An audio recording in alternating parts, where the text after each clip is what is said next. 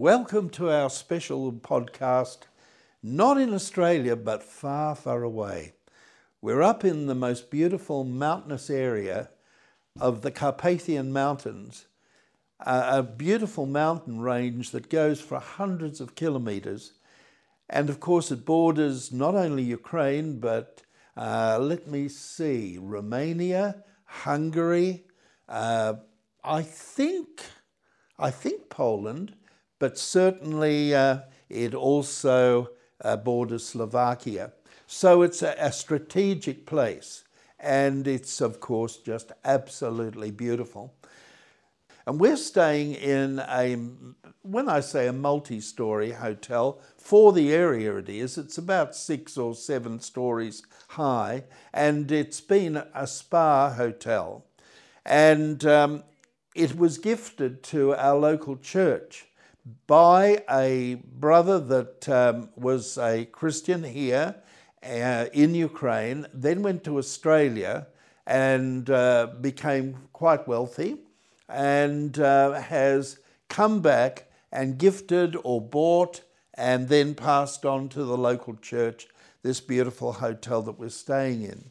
And because it's superintended by the church and the pastors, and we've been friends, I've personally been friends with that family for, it must be about 28 years, something like that. Maybe, no longer than that, 30 some years.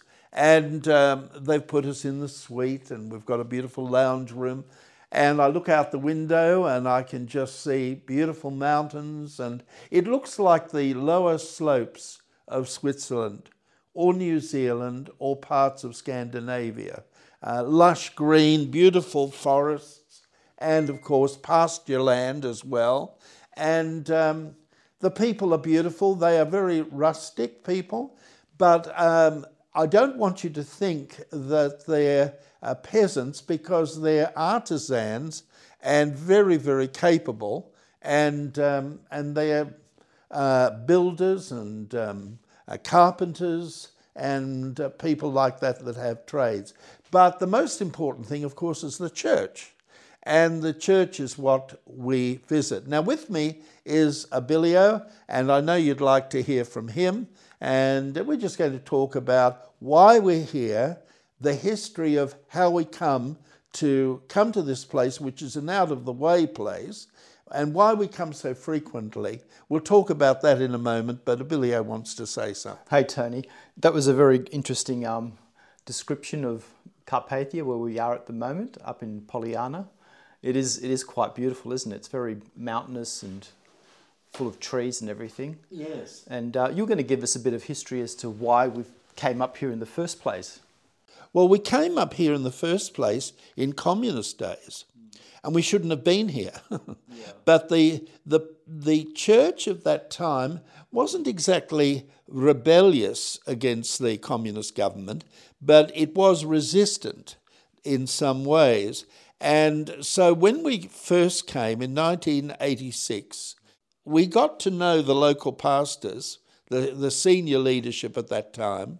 We were followed. We were not harassed. And we never felt in danger, but we were followed by the KGB, and we were tackled by them a few times in, they thought, a very subtle way, but it was a very obvious way. The next year, the pastor said, because I think we'd proven that we were we had a committed ministry to Ukraine, the pastor said, I'm taking you for a couple of days away. Now, we knew that wasn't compliant with our visa. Yes.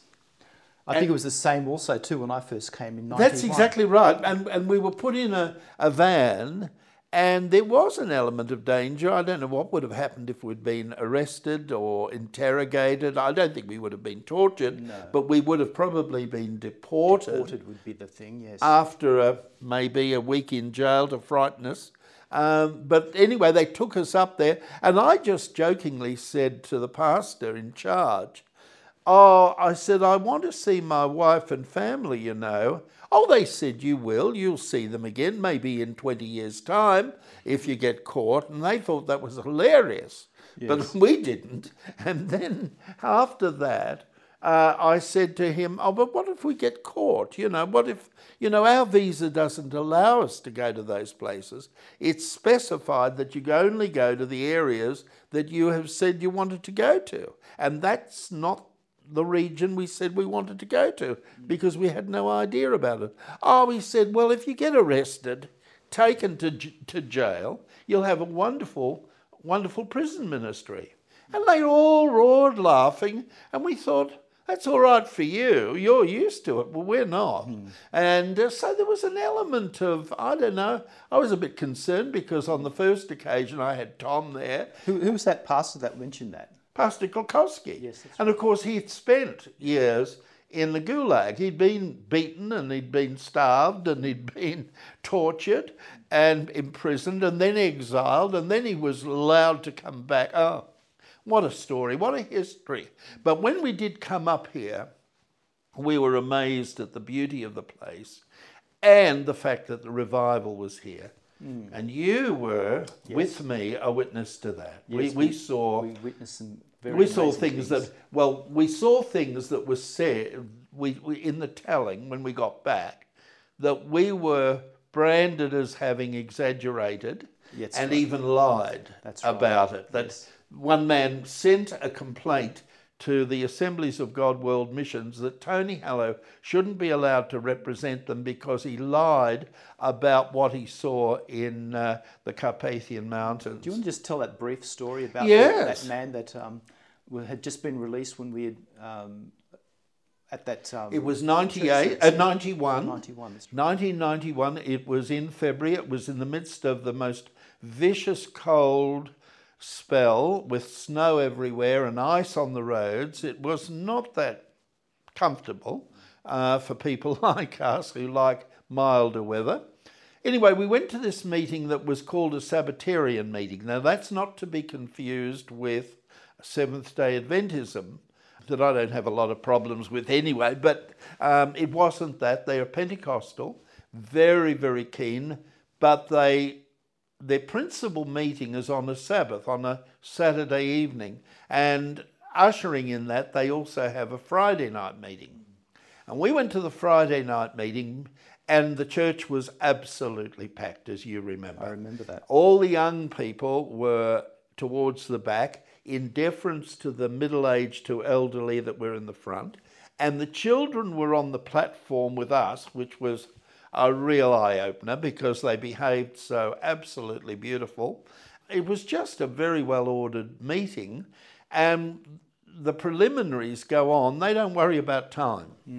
And so I think the meeting started at 7, and we were still going, worshipping about 10 to 8, and then they gave it to me, as I remember it, and I got up to speak, and I was in the middle of an introductory statement saying where we were from, Australia, where we were located within Australia, about the church, and giving formal greetings and just, warming up to the message, when suddenly a little man appeared. And I would say little because he wasn't so short, but he was so emaciated. He was thin, he had a straggly beard, he had eyes sunken back into his head. Oh gosh, he looked sick. And he had a suit that hung on him. He was very, very unwell, I would have thought. Anyway, he started yelling. He got into the centre of the aisle, and the meeting was very, very, very well ordered until that point. And then without saying, may I say something, or asking the pastor in charge, could he speak, and he obviously was known by the congregation, he started pointing the finger at me and going full pelt. Well, I don't know what you thought. I didn't quite understand what was happening, but it didn't look good at the time. You didn't understand. I didn't understand. And he was pointing at me. And I said to the interpreter, who was Nick Sachev, I said to him, what's he saying? He said, be quiet. I'll tell you in a moment. Well, it was a long moment because the man kept going. I thought, I can't stand this. What have I done wrong? Because he didn't seem to be warm and welcoming. It seemed like a denunciation. Then all of a sudden there was a whoop and a shout, and people started crying. I thought, what is going on? And so I said to Nick, you've got to tell me what's going on. He said, all right, well, I'll tell you. In a few seconds, he told me that this man had just come from being released from the Gulag in Siberia, I imagined. And he had come, yes, it was Siberia, he said Siberia. He came back from Siberia, he'd been in exile, he had now returned to Carpathia and up the hill from where we're sitting now, not terribly far. And probably, they said, about 10 or 15 minutes by car from where you and I are here at this hotel.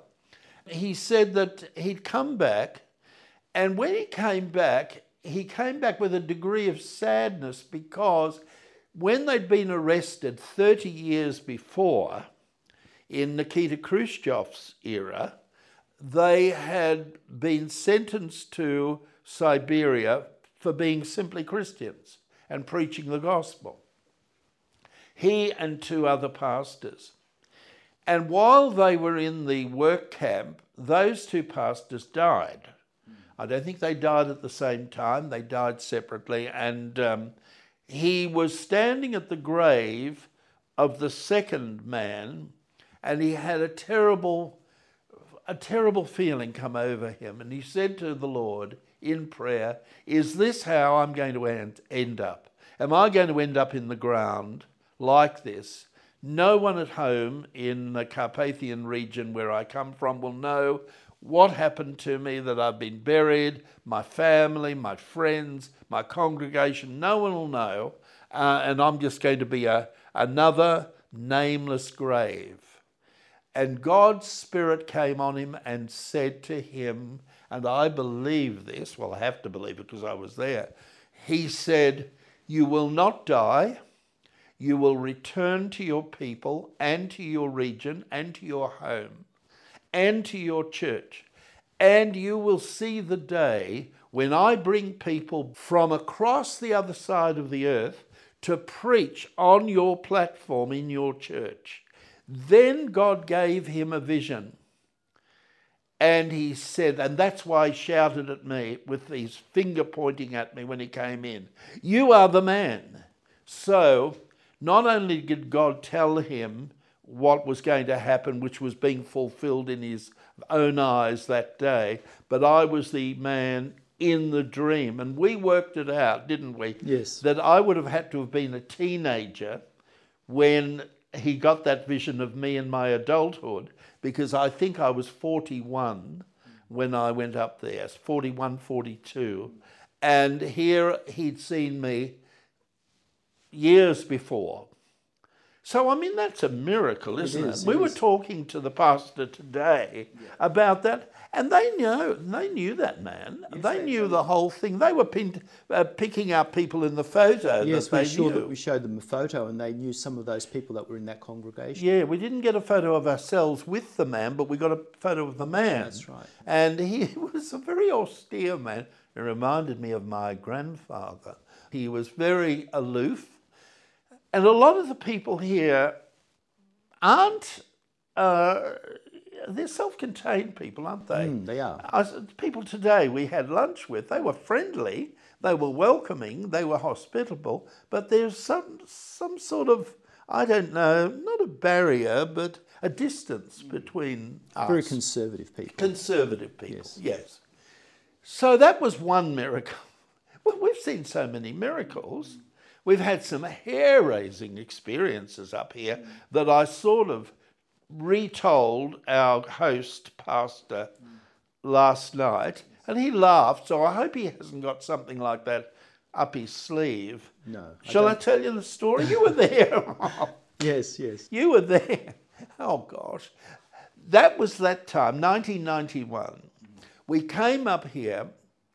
They said, when you were here in 1987, 88, 3 years before, you had prayed for a woman that had had a number of miscarriages. Yes, well, they weren't miscarriages. The babies were actually born and lasted exactly a year, then sickened and died. And died, that's correct. So she'd had 4. And this lovely Christian couple had come into the vestry of the church after a meeting, wanting the pastors from Australia to pray that there would be an actual birth and the child would live beyond a year. 12 months, that's correct. Tom was there. You weren't there on that occasion. Anyway, she'd had a child. Now, to be very, very factual and honest, I don't remember having said this. I'm amazed if I did. But Pastor Rattenett said that when I'd prayed, I said, this child that is to be born, because she was just fallen pregnant, this child will not die, but will live. Now, I don't remember saying that. I mean, that is an absolutely amazing thing to say. I mean, you wouldn't impetuously say that. But he says I did. Well, what happened was that the baby lived, and we must have gone earlier than that. I don't know I think when. it was 91. Well, 91 we went there, but I thought that, anyway, who knows? The child was now 1 year old. And he said, remember you said the child would live? I said, did I? I thought, well, that's audacious. If the Holy Spirit didn't give it to you, it's a downright presumption. So I thought, oh, goodness me. So he said, would you go with a billy-o in a little Russian car up to the village and pray for the child, because it's getting feverish and that's the way these babies go before they die. So we said yes, and we were glad to do that. Well, it was a dark night. It was, again, February. It was freezing. We got in this little car. The man that drove us was pretty gung-ho, but we didn't realise how much he was until he veered off the road onto the riverbank and faced the river, a flowing river, at what, 7 o'clock at night, 8 o'clock at night? Yes. Pitch black. Oh, it was dark. And all of a sudden he entered the river. Well, I could not believe what was happening. I nearly died. I'm no swimmer. You are. I panicked. And I thought, oh, well, I'm never going to see home again. I mean, the river wasn't flowing terribly fast, but I thought, this is a little larder car. He just drove across. He must have known the depth of the river because it came up under the handles of the door handles. And to our absolute amazement, we got to the other side, and up it went up through the marsh onto the bank, the river bank, and he journeyed on. No worries to him. Oh, my goodness. Anyway, we finally got to the place. Well, I was shaking like a leaf, went in there, prayed for the child, and thought as I was praying, well, that was a hair-raising experience, and the awful part is we've got to come back that way. I hope we're not going to go through the river, which we did. That child lived. Yes, that's right. That child today is whatever, 1991, that's 32, nearly 33 years old. Yes. He's a father of 2 children himself. He's the only child that survived. And the other children that he had, that the parents had subsequently, all died at that given time. So I didn't know much about curses or anything in those days, or I think I would have prayed against the possibility that that was a family curse. I don't know. But that was another miracle. But miracles happen up here, and the thing that really grabs me and convicts me is these people expect it. Yes, that's right. When we're at home in Australia, or if you go to America, you can fill an auditorium if you announce you're going to talk about a miracle, like Betty's being raised from the dead or someone jumping out of a wheelchair.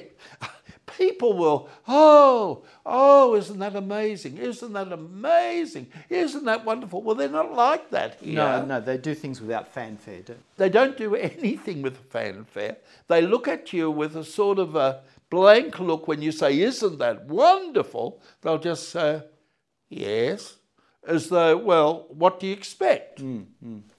So I think they actually expect miracles, and that's why they've got them. They are people of faith. They are people that have weathered many storms and shrug off things. We heard of a lady that reached 103.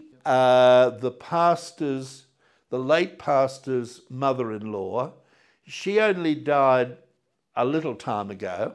At 103, she had never had an operation of any kind, shrugged off any illness, just went to bed until she felt better, and had no major surgery of any kind.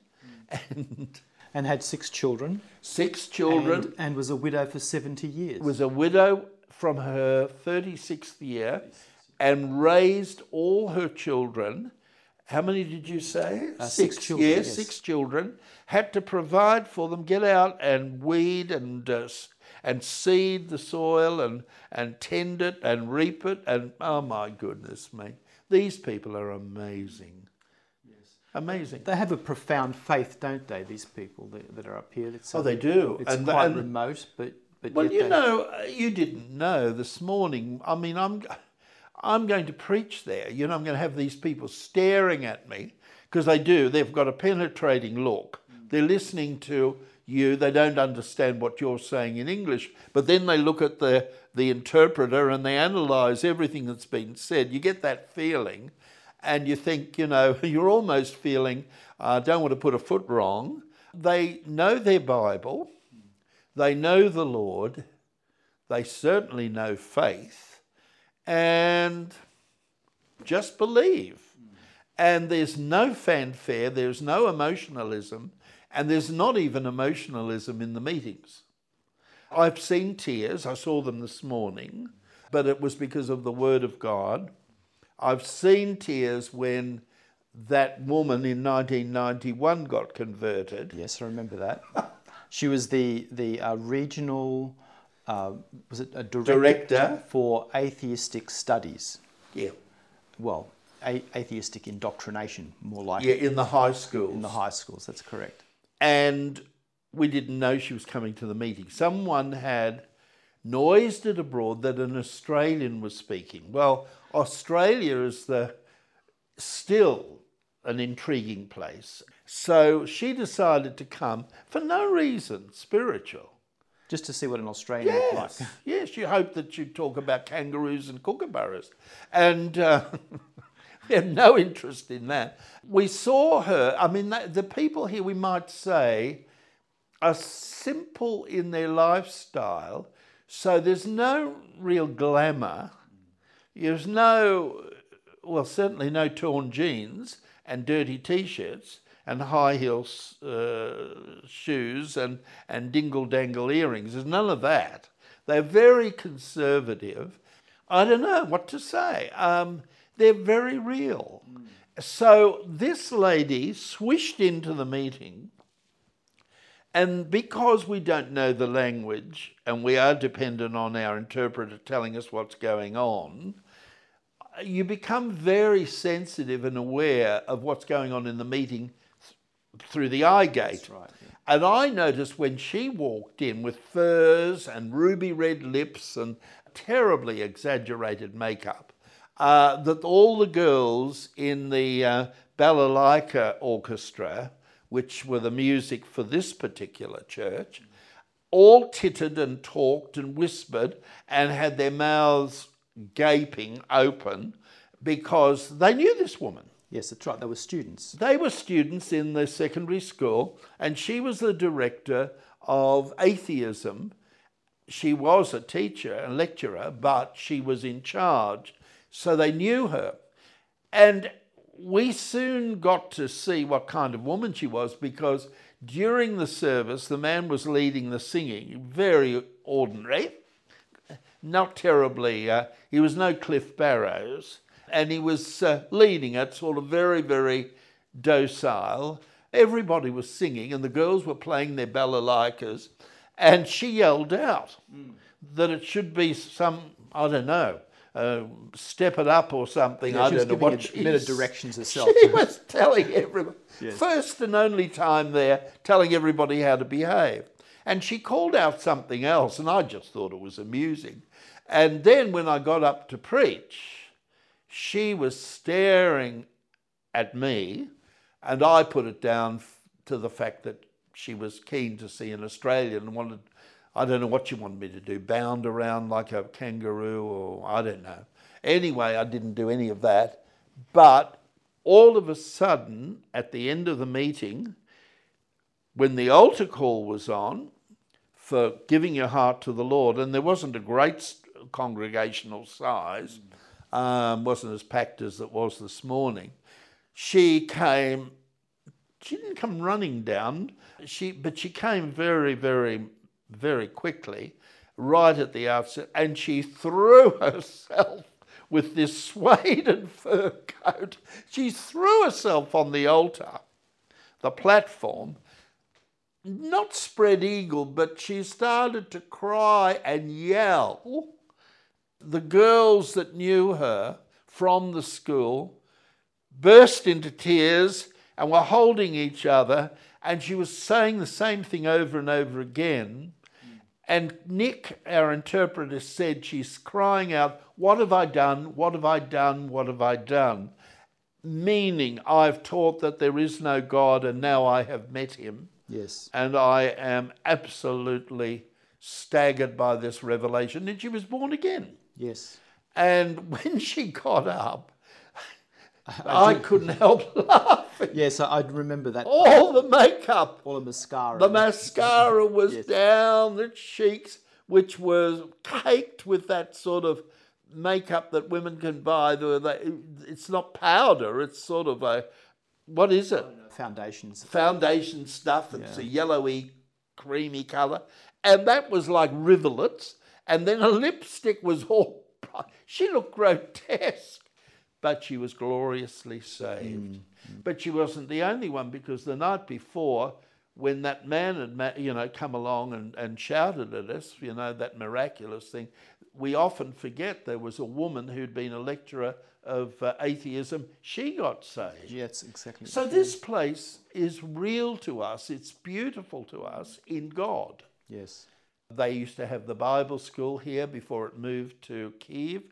Some of the leaders of the Pentecostal work were saved when we came here. I think the dean of the Bible school, it was saved the first time when Tom and I came. So, of course we love coming here, and many of them that knew us when we first came, like the present pastor, he's now 49, and he would have been about 10 or 11 or 12. And his brothers, of course, are all grown up, mature, and because they marry young, they're all grandparents. Makes me feel like 100. But we're here because we love the place. We love what God began well before we ever came. I mean, we could tell stories of what they did to quietly resist the communist ideals, how they counteracted that, how they overcame it. And we're here because there's a war raging in the east, and this place is full of refugees. And we're here because there is an unbroken move of God, and it continues today, even though the culture is so removed from ours. The music is very heavy, Ukrainian. The people are very, very sincere and godly and strong, but they're also very direct and they've got that sort of, as we said before, a little bit of a space. They don't come up and hug you like you do get down in Kiev and other places. So we're here to encourage. We've got a word from the Lord about beauty for ashes, the oil of joy for mourning, and the fact that this war is only one aspect of the promises and prophecies of Jesus, by Jesus and the prophets regarding the end time upheaval. Wars and that's why wars. we're here. Yep. Wars and rumours of wars. So that's why we're here. As we spoke this morning on the second coming of Jesus and how to maintain peace of mind and being in control of your own spirit and not being pressured into a frenzy of fear and negativity.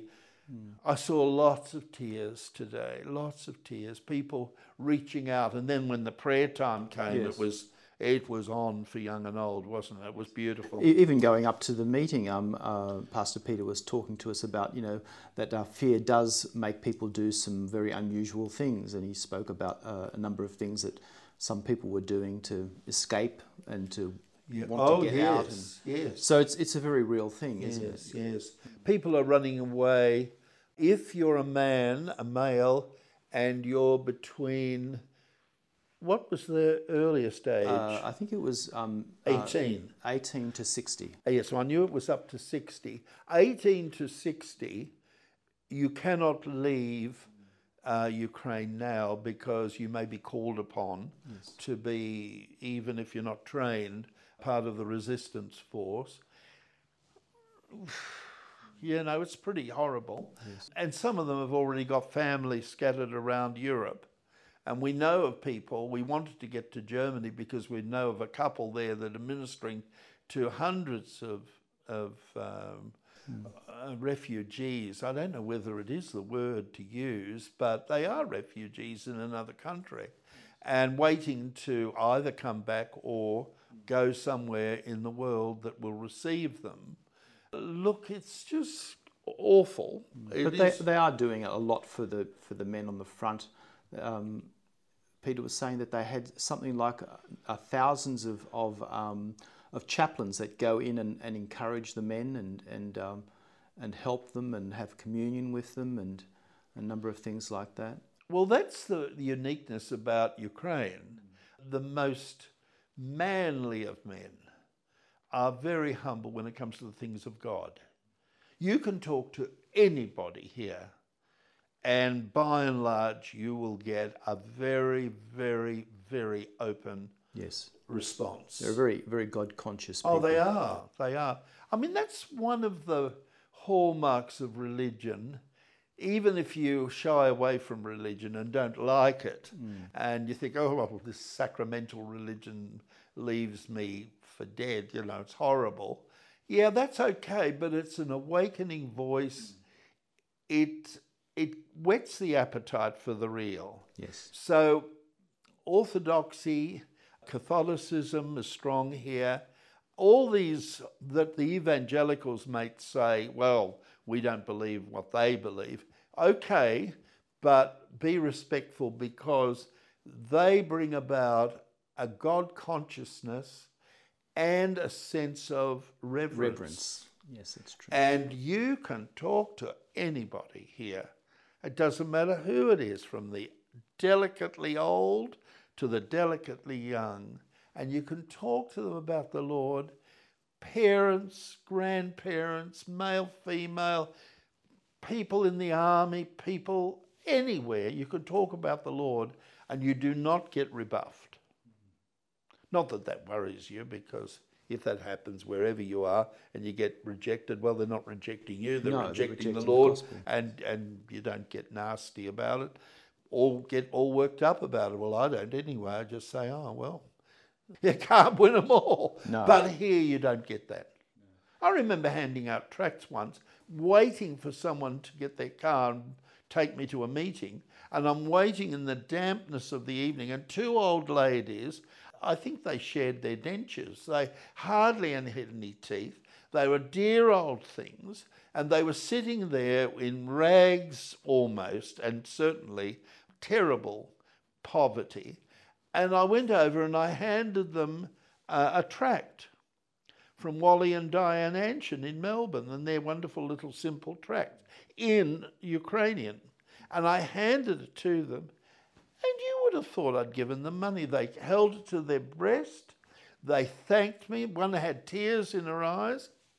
When was that? What year was that? That was, that was under about 10 years maybe, but under 10 years perhaps. I was visiting or staying with, no, I wasn't staying with Nick Zachev, but it was at his flat. And they were down in the dusk talking, and I was waiting for him to go and get the car, which was parked away from where he lived. And in that 10 minutes, I gave that to the ladies, and they were just, like that. I gave a tract once, plus some practical stores that I had, to someone, a beggar in the basement. No, not the basement, the entrance to the underground railway, the metro. I handed some, I think it was fruit that had been bottled. Didn't appeal to me, so I thought, well, I'll share it rather than throw it out. I wouldn't have done that. And then I gave them a little bit of money, and that was prized, of course. Then I handed this person, a beggar, the tract, and the tears came to their eyes. And I think to myself, there's such a hunger here for the Word of God. There is. So tomorrow we leave for Kiev. And we're going to spend a couple of days there. The horrible thing is we've got to be up at 4 o'clock in the morning, and I'll be packing tonight, and we've got to go without breakfast. Well, that's fine. We can get that on the train. And we've got to be on the 6 o'clock train. We've got to be there about 20 minutes before, half an hour before. We're told that we've got no worries, that we'll be picked up, and that's fine. The worry is that we won't sleep in. And I'm sure we won't.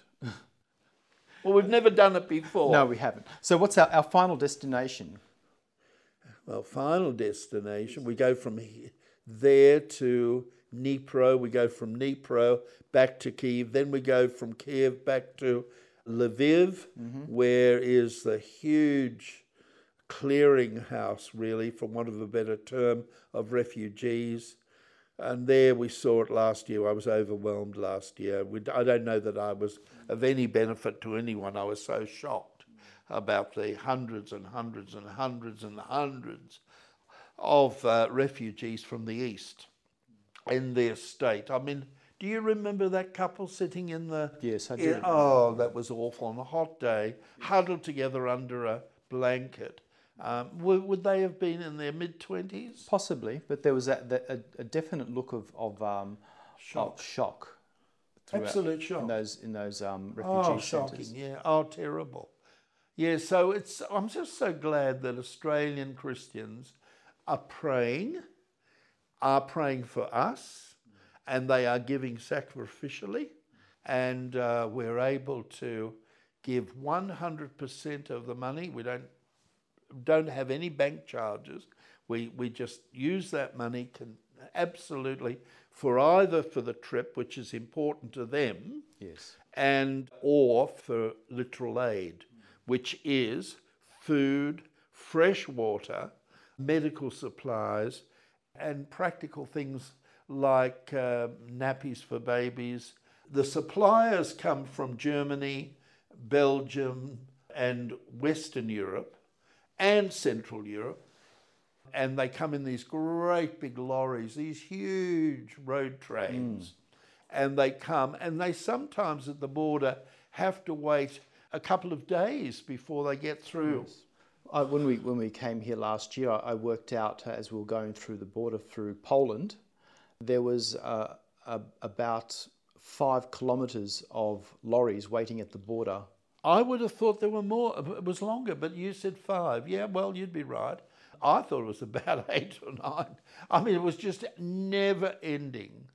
And then yesterday, when we were coming from Budapest in Hungary, I wondered why the driver didn't take us down the massive freeway and to the border that way, but we went down good roads, but it wasn't the freeway. No, it was a few back roads. He took us down the back road so that we got to a very, very ordinary crossing point, and instead of hundreds of cars who perhaps would have to stay for hours while their passports and inspections took place, we got through, I think I'm right, you'll correct me, I think it was between 15 minutes and 20 minutes, and we got through the two borders. That's we correct. exited Hungary and we got through into Ukraine in about 20 minutes. That sounds about right.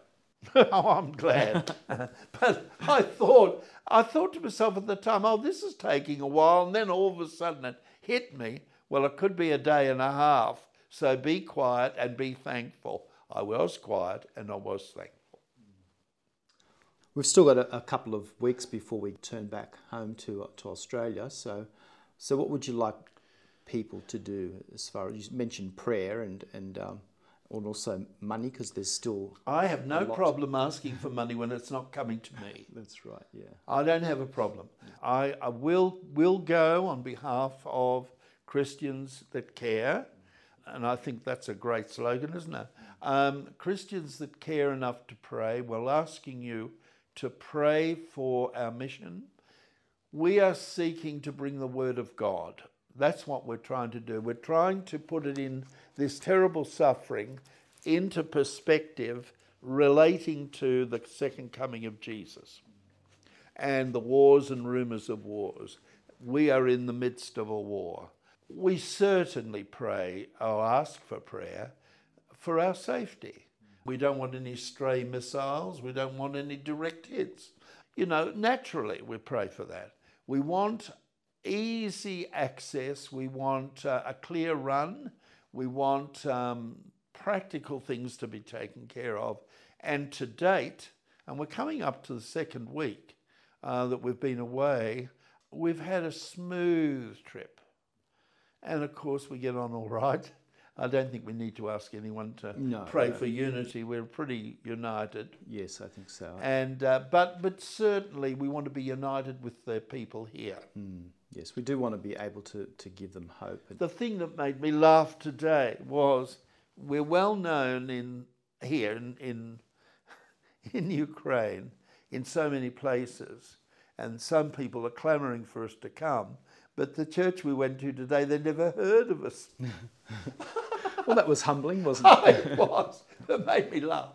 But, we made new friends today. Yes, I don't know how many hundred were in that meeting. It was a good 200 anyway, or maybe more. But I think we'll be remembered by the fact that we didn't just send greetings or prayed, we came. Yes, and that was said last year. It was, and it was by very the touching. pastor that's here. Yes, because last year I was thinking with all the needs that they have, and I was thinking to myself, wouldn't it be far better to just send that money?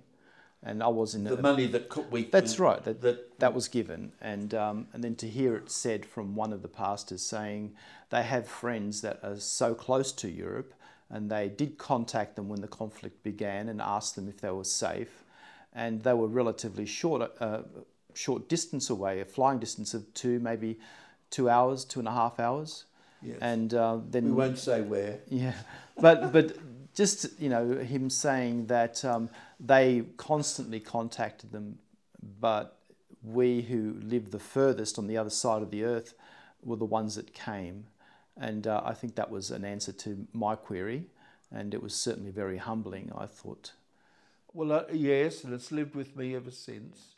And that justified that nagging subconscious thought. Mine was subconscious, yours was conscious. Very much to the front of my mind. Well, you're very practical and I'm a bit impractical. And because this is I think, I can't be sure, but I think it's my 37th trip in as many years, which is not to say that we came every year. We didn't. But there were times when we came 3 times a year. I used to work for the Assemblies of God World Missions. I also worked for Operation Exodus. I worked for both at the same time, I think. But the point was that we came for different reasons every time. But this time it's to bring, I think, a sharpening of focus. And it's to say, hey, because Jesus said, when you see these signs, look up.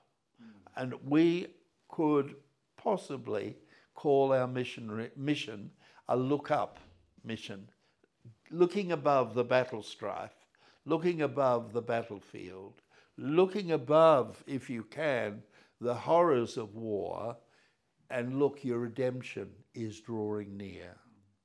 That's why we're here. Yeah. Well, if people want more information about what we're doing and how they can help in Ukraine, they can contact us at the church email address, which is info@townsvilleworshipcentre.com.au. Just send us an email and we'll give you information about what's happening and what we're doing and how you can help, how you can pray. I think also they can become friends of Tony Hallow. Yes. On Facebook. And that will give them an entrance into up-to-date, almost hourly information while we're away.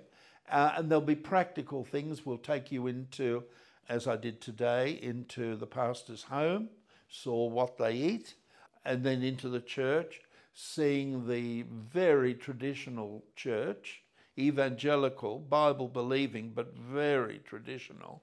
Because there are churches similar to our own. But look, people would be absolutely amazed at what God does in these places. I think we should wrap it up. If you say so. We'll include a lot of that information in the show notes of the podcast. And hopefully we'll see whether we can come back with another episode to update. Yes.